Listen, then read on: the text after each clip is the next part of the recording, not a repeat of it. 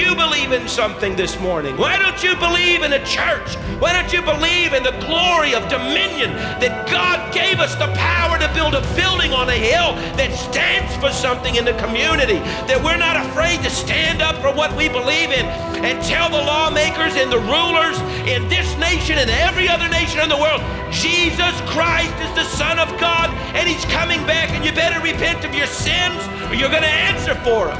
And God cares about this building, and He cares about the churches that sprinkle the landscape of this nation. And if you go to Europe today, you'll see cathedral after cathedral that were beautiful, and they're empty. And if we don't get right in this nation, that's going to happen. Look around you at the sloth. Look at the empty pews. Look at the big gaps. They didn't want to hear the truth. Believe in something today. Welcome to Beyond the Walls with Pastor Kerry Gordon of Cornerstone World Outreach in Sioux City, Iowa. Check out our website at beyondthewallsradio.com. Thank you for tuning in. Enjoy the sermon.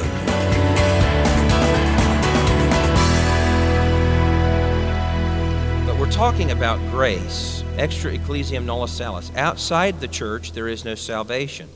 So it's very, very important that you have a proper relationship to the body of Christ. It can't just be all about you privately and personally. This is a terrible, terrible myth that people have bought into. It's just about me and Jesus. No, it's not. Because it was never just about Jesus. It was never just about Jesus. It was about what His Father wanted. And so, the very first step of being a Christian is it stops being all about you. But we've really messed up the whole idea of what it means to be a Christian, made it all about us. No, it's not just about you. It's about all the other people in the room and how God wants to use you to help them. It's just a paradigm change. And so we've looked at Adam and Eve.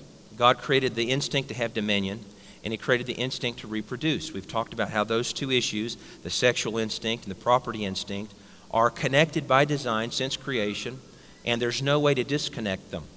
That the reason that whole nations have economic problems is directly related to the welfare state. It's because when family breaks down, the word economy means house management. And so the basis of any economy, any economist will tell you this, the foundation of any economy in the world is how individual homes manage themselves, right? So the smallest component of a national economy is how do American families function monetarily? Well, there's a reason for that. It goes back to the book of Genesis. Adam owned everything, property ownership. Then he had the power to reproduce himself, which means there was going to be other people. And then you had to figure out how to share what Adam owned and create a pathway for other people, eventually tens of thousands, hundreds of thousands, millions of other people, to find a just, honorable pathway toward earning the right to say that some property belonged to them. And so sexual power and the desire to possess and own things are connected eternally. And so we've discussed dominion. We've really just tapped into it just a little bit. And I made it a point to distinguish between generosity and dominion last week. And I want to continue with those thoughts because I want you to understand that generosity and dominion work together, but they are different. You can't really ever experience God's will for you, which is that you personally, your first and last name, God wants you to take dominion and subdue the earth. That was His original plan in the Garden of Eden. Nothing has changed. He never said at any point after Adam and Eve said, "Oh, I changed my mind. Don't take dominion. Don't subdue the earth. No." In fact, if anything, the original plan was enhanced by the Lord Jesus Christ. So the only way to really understand the new Great Commission of the New Testament, the Great Commission, Jesus says, "Go into all the world and preach the gospel, discipling nations," right? That's the Great Commission. We're familiar with that. That's our marching orders as a church. Well, I have taught this before, but I will mention it briefly and move on. You really cannot understand the New Testament Great Commission unless you view it through the original Great Commission, which was given in the book of Genesis when God the Father looked at a sinless Adam and Eve, and he said to them, I want you to subdue the earth, and I want you to take dominion. I want you to replenish the earth. I want you to have children. So in the New Testament, the Great Commission, where we emphasize, naturally, expanding the church and getting people born a second time, you have to understand that's a building block upon the foundation of you need to spread out across the earth and get people born the first time. So the New Testament Great Commission includes married couples need to be having babies. We need to be having children in our families. We should thank God for the privilege of having babies born in our homes. It is a blessing from the Lord. It is a gift from God, and it is a part of the Great Commission in the New Testament, beginning with a husband and a wife shall leave and cleave, they have the urge to merge, and they shall have children. A society that stops having children and a church that discourages it is a church and a society filled with materialism that is dying. Right now, what we see happening in Europe is the birth rate in Europe of white people that live in their own nations, geographically speaking, Spaniards, Irishmen, the Scotch, people that live in probably Estonia, some of the edges of Europe, some of these Latvia, Baltic nations, France, England. The birth rate for white couples is somewhere around 1.23. So when a man and a woman get married, they have 1 to 2 children, and it averages out to be 1.23 when you look at the population.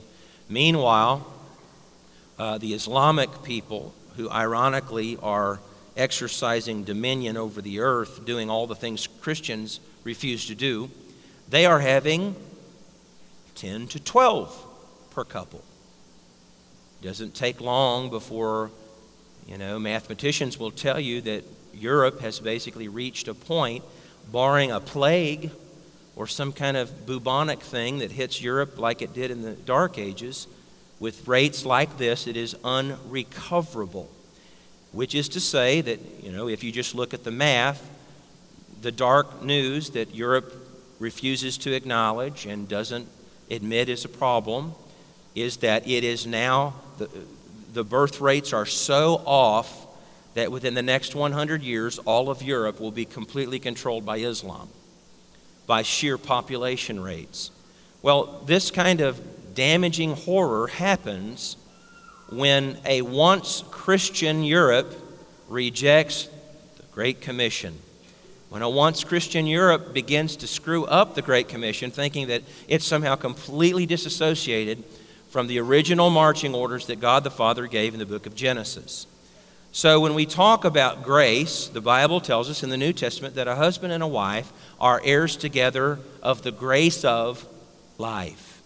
Can you say amen? Then the apostle, remember he said that in the context of marriage, saying that this beautiful thing between a man and a woman, this institution that God designed from creation, where a man and a woman have the urge to merge, they love each other, they make babies together. This is a parallel of the church. So think of it in simple terms. A husband and a wife get people born the first time. The church gets them born the second time. People need to get born again. So a full understanding of our purpose as a church, a full understanding of the Great Commission requires that we first of all honor and respect marriage. We understand what marriage is about, that marriage is about two things. Fundamentally, what is it about? The same two things it was in the Garden of Eden. Your marriage, I want you to personalize this, your experience with your husband or your wife this morning in church. If you're married and you know it, clap your hands and put your hand up if you're married. Look around. Okay, personalize it. Listen to me. The purpose of your marriage is connected to two things. The desire in your heart that is godly to possess and own property.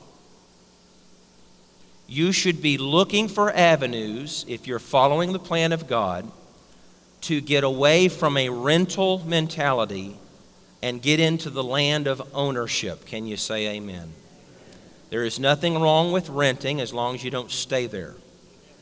Renting is a good first step when you're young. We rented for a couple of years when we were first married. It was the most practical thing for us to do financially. It is okay to rent, but listen to me. You need to be asking the Lord to show you the pathway toward ownership. You need to own. God would have it that you would not just own property, but He also wants you to do what? To have children. God wants you to reproduce yourself so that after you're gone, you have left something in the world to carry on the vision and the knowledge and the wisdom of Christ that you passed successfully to them. If you do not know how to do that, and if you do not know how to be a godly biblical parent, then you should be actively pursuing someone who has demonstrated it before you and in front of you and ask them. Can you say amen? It's important that along with the biological ability to make babies, you have the intellectual capacity to raise them. That you do a good job and don't be terrible at it. We don't want your babies to grow up screwed up because you were such a terrible parent. So understanding how to parent is also a part of the Great Commission. We can't fulfill the obligations we have before our Creator to replenish the world with what? Screwed up people? No, what was His plan? Replenish the world with righteousness. And so part of making sure that we replenish the world with righteousness is ensuring that we're rearing our children to live righteously. Parenting is essential to fulfilling your obligations to the Lord Jesus Christ in the Great Commission. Amen. This is very important. So our marriages are for having children and for obtaining and possessing things. Now here's the danger. In the Garden of Eden, after sin happened, Adam would not do dominion on behalf of God. After sin came, Adam did not want to have children on behalf of God. What did Adam succeed in doing? How was his parenting when he turned his back from God and resented getting in trouble for disobedience? What did Adam? He blamed his wife. Well, you gave me that. He blamed his wife, and then he really blamed God for giving him a wife. So the blaming started, and he did not do what God said. He would not take dominion on behalf of God. He would not replenish the world with righteous children on behalf of God. He began taking dominion for himself and having babies for himself. What happened to the world? It filled up with what? Unrighteous children. So unrighteous, so horrible, that God the Father had to intervene in history through the flood of Noah and literally drowned everyone except Noah and his family. Your obligations before God as a husband and wife have not changed. You are to have children and make sure that they grow up honorable, righteous people that honor God. And you're to do everything the Bible commands you to do as a mother or a father to see that that happens. This is all foundational to having the credibility, listen to me, of being able to then spin around in the community where you live and then allow the grace of God to so shine from you to then get other people born a second time. You're listening to Beyond the Walls with Pastor Kerry Gordon of Cornerstone World Outreach in Sioux City, Iowa. Don't miss the conclusion of this sermon after these messages.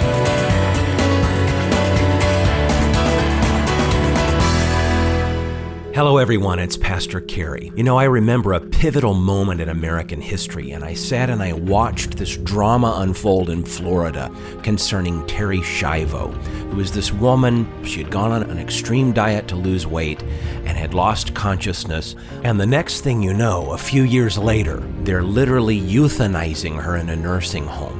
I was horrified when I watched that happen, and it set me into a journey to discover and answer some questions that are very important especially in the field of the political world.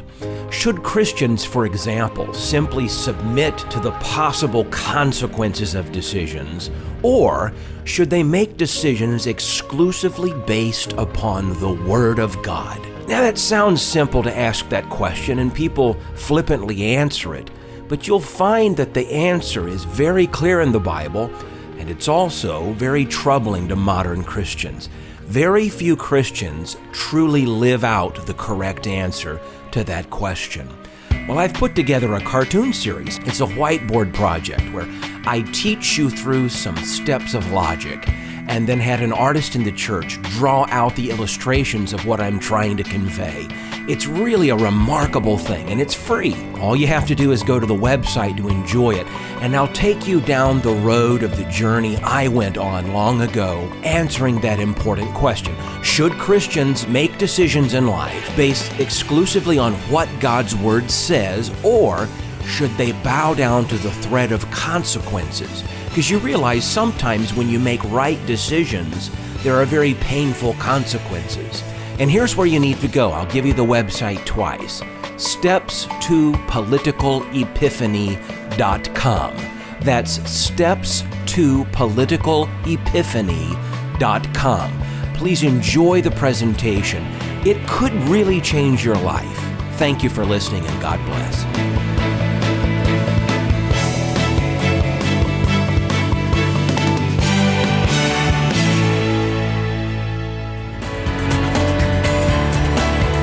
Welcome back to Beyond the Walls with Pastor Kerry Gordon of Cornerstone World Outreach in Sioux City, Iowa. Check out our website at beyondthewallsradio.com.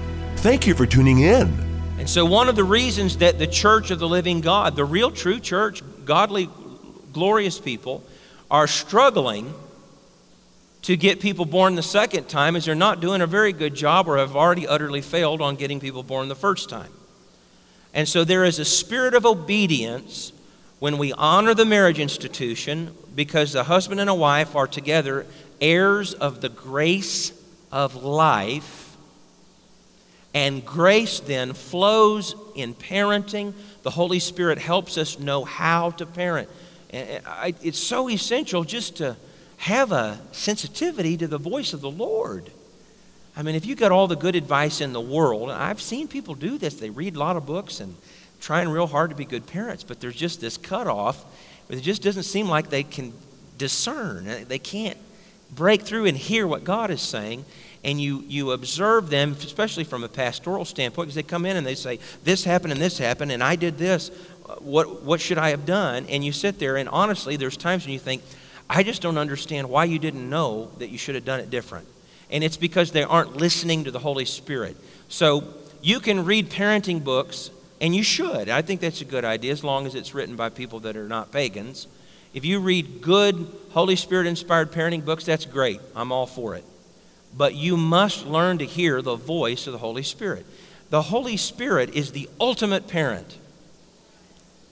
And He knows more than any book you're ever going to read. And if you'll just learn to listen to Him and be careful to obey Him. When you're in an inconvenient moment, it would be so much easier to not spank the child and not discipline them, but you just feel bumped by the Lord. Do it now. Get it. He knows there's consequences for missed opportunities. But if people would just listen to the Holy Spirit, He will help them navigate every child, and every child is different. But connected to the dominion of getting people born a second time, obviously, is that parents and husbands and wives should take the grace that God has given them to reproduce and make human beings the first time. And then God gives the church the grace. We get it from one another as we strengthen one another, as we build each other up when we come together on the first day of the week, and God's heart beats and the blood flows. We're cleansed, we're strengthened, we're nourished. What happens? We inherit the grace of life to get people born a second time. I want you to allow the grace of God to flow to you, but then to get out of you. I want you to be able to take the grace that God gives you and release it into the culture where you live, with the people that you're working with the neighbors that you know, and the friendships that God gives you. I want you to learn to release that grace in a way that causes people to get born a second time. And it's connected, the effectiveness of it is connected to the intimacy that you have in the local church. In the natural, biological intimacy creates life born once. In the spiritual, the connectivity, we call them connect groups. We're wanting you to connect better. We're wanting you to relate with one another better. We want you to let the grace of God flow sideways from you better, more fluidly, larger volumes of it, because as you begin to get more and more intimacy with the heartbeat of God in the local church where He's planted you, you will begin through that intimacy to naturally reproduce yourself and get born again people around you. You help them get born again. Somebody say amen. That's good news. That means you're being fruitful. You're being fruitful. We're supposed to be fruitful and multiply and subdue the earth and replenish it. Well, connected, of course, to fruitfulness naturally is the issue of economy. And Adam owned everything. He had babies. Then they had to learn how to share.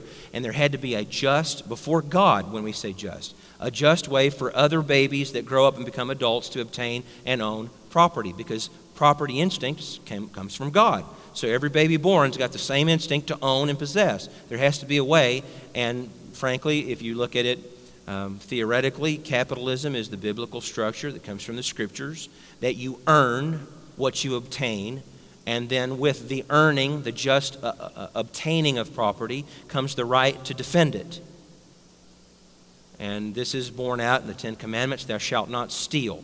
In order for us to say you can't steal, it is understood that others own things that don't belong to you. It started in where? In the Garden of Eden, God said, see that tree in the middle? Don't eat it. Do not eat of the fruit.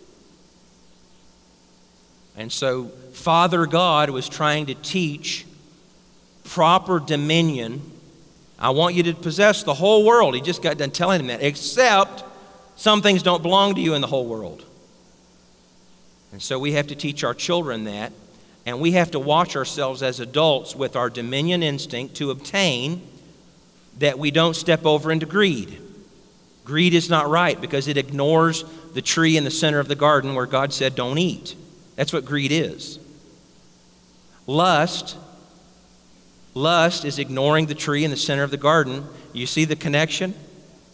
Property issues were dealt with the tree in the center of the garden. Don't eat from it. But then what does the Scripture say? She looked at it and she saw that it was beautiful to her eye. There was also almost like a metaphorically speaking, a sexual problem with how they mishandled the tree in the middle of the garden. And that lust of the eyes connected to the issue of property ownership. Dominion and reproduction go hand in hand. You see how that works? So they were violating God's property going to the tree they weren't supposed to go to, and they were lusting. The lust of the eyes. Those two things are connected. And we have to deal with both of them. So now we get to the issue of, we have a culture, listen carefully, they're connected, these are parallels. Our culture, husbands and wives don't want to have too many kids. Well, we want to have children, we just don't want to have too many. Now, I'm asking you to be a theologian for just a moment. Take your vast knowledge of the Scripture, every page you've ever read from the beginning to the end, and show me one place in all of the Bible where it says anywhere, even once, that it's possible to have too many children. Show me. Where is that? Where did you get that idea? I'm confronting something. I want you to listen to me. I know exactly where you got that idea. I'll tell you two things about it. One, you didn't get it from the Bible. Two, you got it from Satan. It is a wrong attitude.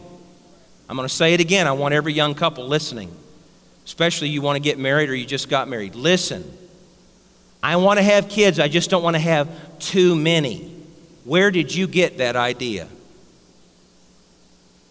You did not get it from the Bible. It's not there. Defend it. Show me the verse. Show me one spot. That's a big book. It should have said it at least once, right? If it's a legitimate concern, at least one time, maybe even just in a poem, it should have just alluded to the possibility that you could have too many children. Now stay with me, because I'm going to show you something. A generation of Christians, and I don't think I'm out of line to say, I like to do this, I'm going to grab a percentage, and I think it's right on. I could probably go dig it up and find it and back myself up later. 90% of the church thinks exactly how I just said. I want to have children, I just don't want to have too many. You're thinking like a pagan. You are not honoring the Great Commission, whether it be Genesis or Jesus. That is not biblical. Secondly, may I point out to you that there is another, how could it be connected? There's another problem in the body of Christ today. You know what it is? Hardly anybody's getting born a second time. Could it be? Listen to me. It's a rhetorical question. I know the answer. Could it be that the attitude that says to itself in marriage and matrimony, well, I don't want to have too many children, is also the same generation getting virtually no one born again a second time? It is connected because it's disobedience to the spirit of the Great Commission. How many of you are really, really offended already, and you're thinking, I wish I had gone to the user-friendly church this morning, because this is very uncomfortable? Preach it. Good. Who said that? All right. It was a Rosner. A Rosner said preach it. And quite seriously, I would like to honor the Rosner parents. Give them a hand.